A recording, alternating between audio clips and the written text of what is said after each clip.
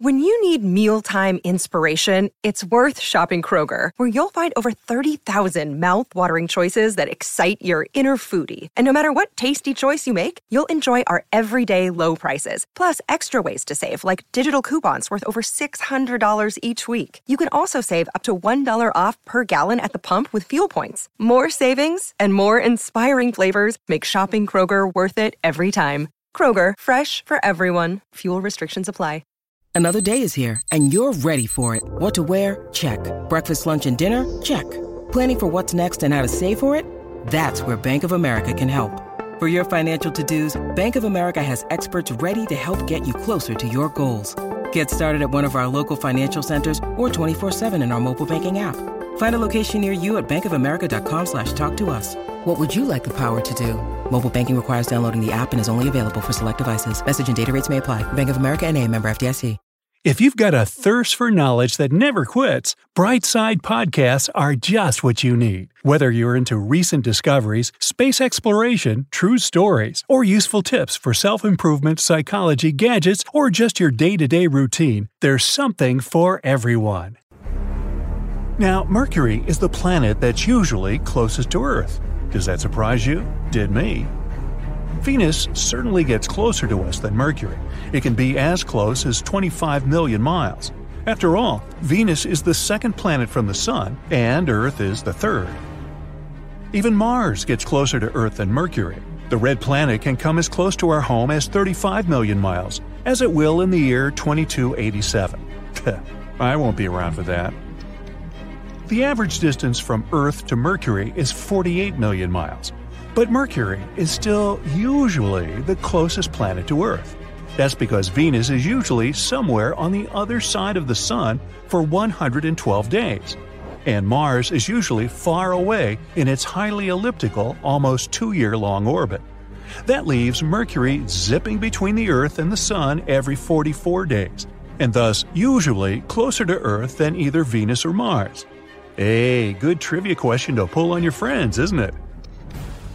22 spacecraft have successfully flown to Venus, and over 30 spacecraft have flown to Mars, but only 2 have ever gone to Mercury. So, what's so hard about going there? Well, it has to do with the Sun. Mercury is not only the planet that is usually closest to Earth, it is also the planet that is always closest to the Sun, 28.6 million miles close, to be precise. Being that close to the Sun creates navigational challenges, to put it mildly. Any spacecraft going to Mercury gets accelerated by the tremendous gravitational pull of the Sun. The spacecraft will be moving too fast to go into orbit around Mercury.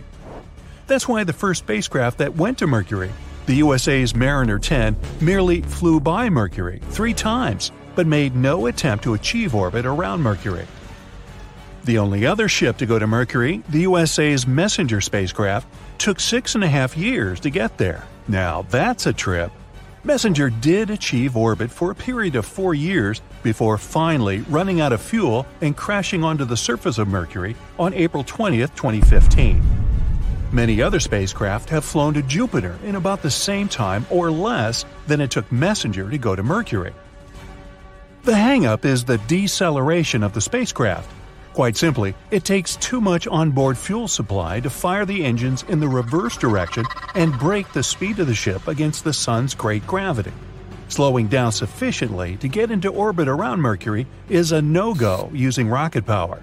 Some other way had to be found to slow Messenger down, a way that didn't use much or any fuel. Messenger was a hefty 2,400 pounds or so, loaded with 9 pieces of state-of-the-art scientific equipment. Now, 55% of the total weight, or about 1,300 pounds, was fuel. But this fuel would not be used to slow the spacecraft down. The fuel would be used for 5 engine burns associated with gravity assists and also for orbital adjustments once Messenger got to Mercury. Now, gravity assists uses the gravity of a planet and the planet's orbital velocity to either speed up or slow down a spacecraft. If the ship approaches a planet at a forward-moving angle, that is, an angle in the direction the planet is revolving around the Sun, then both the planet's gravity and the orbital velocity of the planet give the spacecraft a slingshot boost. greatly increasing the speed of the craft and sending it off in a different direction. This boost in speed can be added to by the spacecraft firing its rocket engines at just the right time. Both of America's Voyager probes use Jupiter's massive gravity to slingshot them to the outer gas giant planets and eventually out of the solar system. Gravity assist can also be used to slow down a spacecraft, as in the case of Messenger. By entering a planet's orbital path ahead of the planet's gravity pulls back on the spacecraft and slows it down. An engine burn is necessary at this time to escape the orbital path of the planet. Messenger performed 1 gravity assist flyby of Earth, 2 gravity assist flybys of Venus, and 3 gravity flybys of Mercury. Only then had Messenger been slowed enough to enter into orbit around Mercury.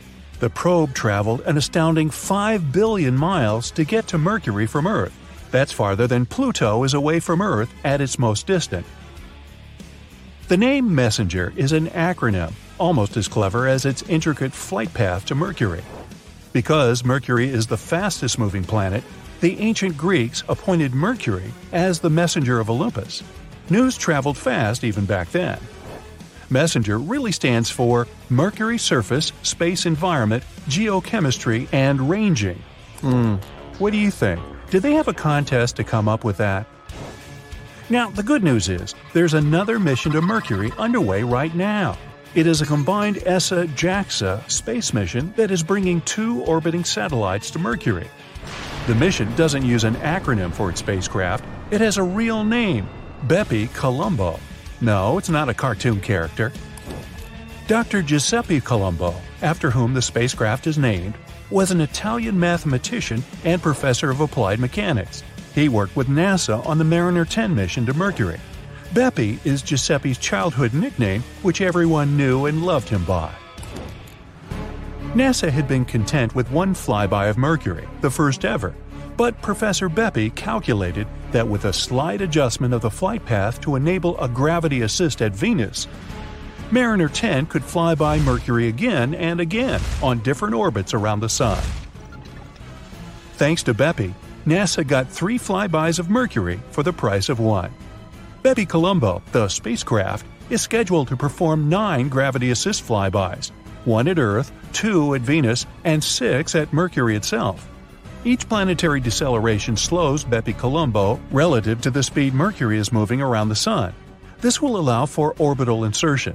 Otherwise, Bepi Colombo would head off into the Sun. Now, once in orbit around Mercury, Bepi Colombo's Mercury Transfer Module, or MTM for short, will release 2 satellites, 1 European, the MPO, Mercury Planetary Orbiter, and 1 Japanese, the MEO, Mercury Magnetospheric Orbiter. Both are expected to orbit Mercury for 1 year.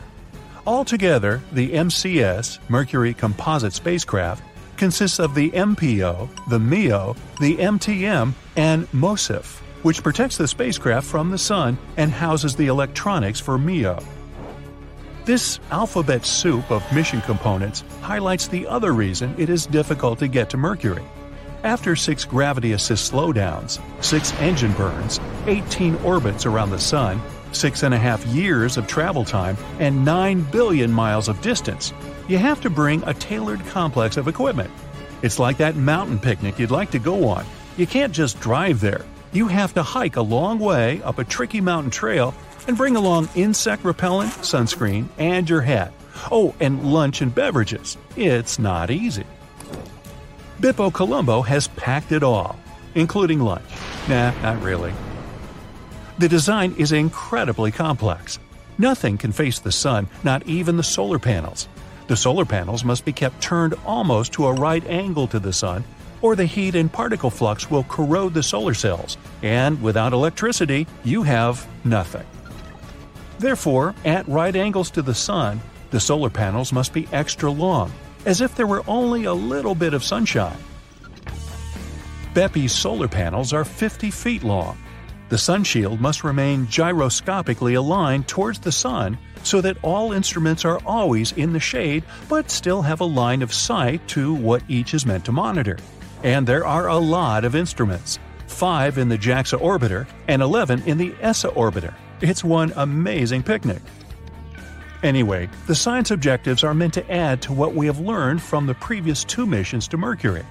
The data collected by Bepi Colombo will enable scientists to study the planet's interior and composition, along with Mercury's geology and surface morphology, Mercury's magnetic fields formation and evolutionary history, the planet's solar-wind interactions, and overall environment.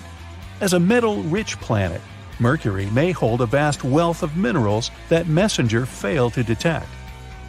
Bepi Colombo launched in October 2018 and still has a long way to go before it goes into orbit around Mercury. However, Bepi has already flown past Mercury and returned new photographs. The European Space Agency is excited about its first hot mission.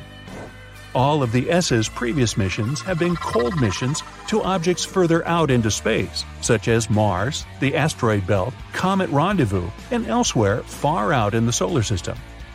Well, all I can say is, best wishes to Bepi Colombo. Let's hope all goes well on its 800 degrees Fahrenheit mission to Mercury. Let's hope that Mercury's long tail of exosphere gases, sodium, magnesium, and potassium, blown off the planet's surface by the solar wind, don't fog up the lenses or coat the solar panels. Have a nice time. Ciao, baby.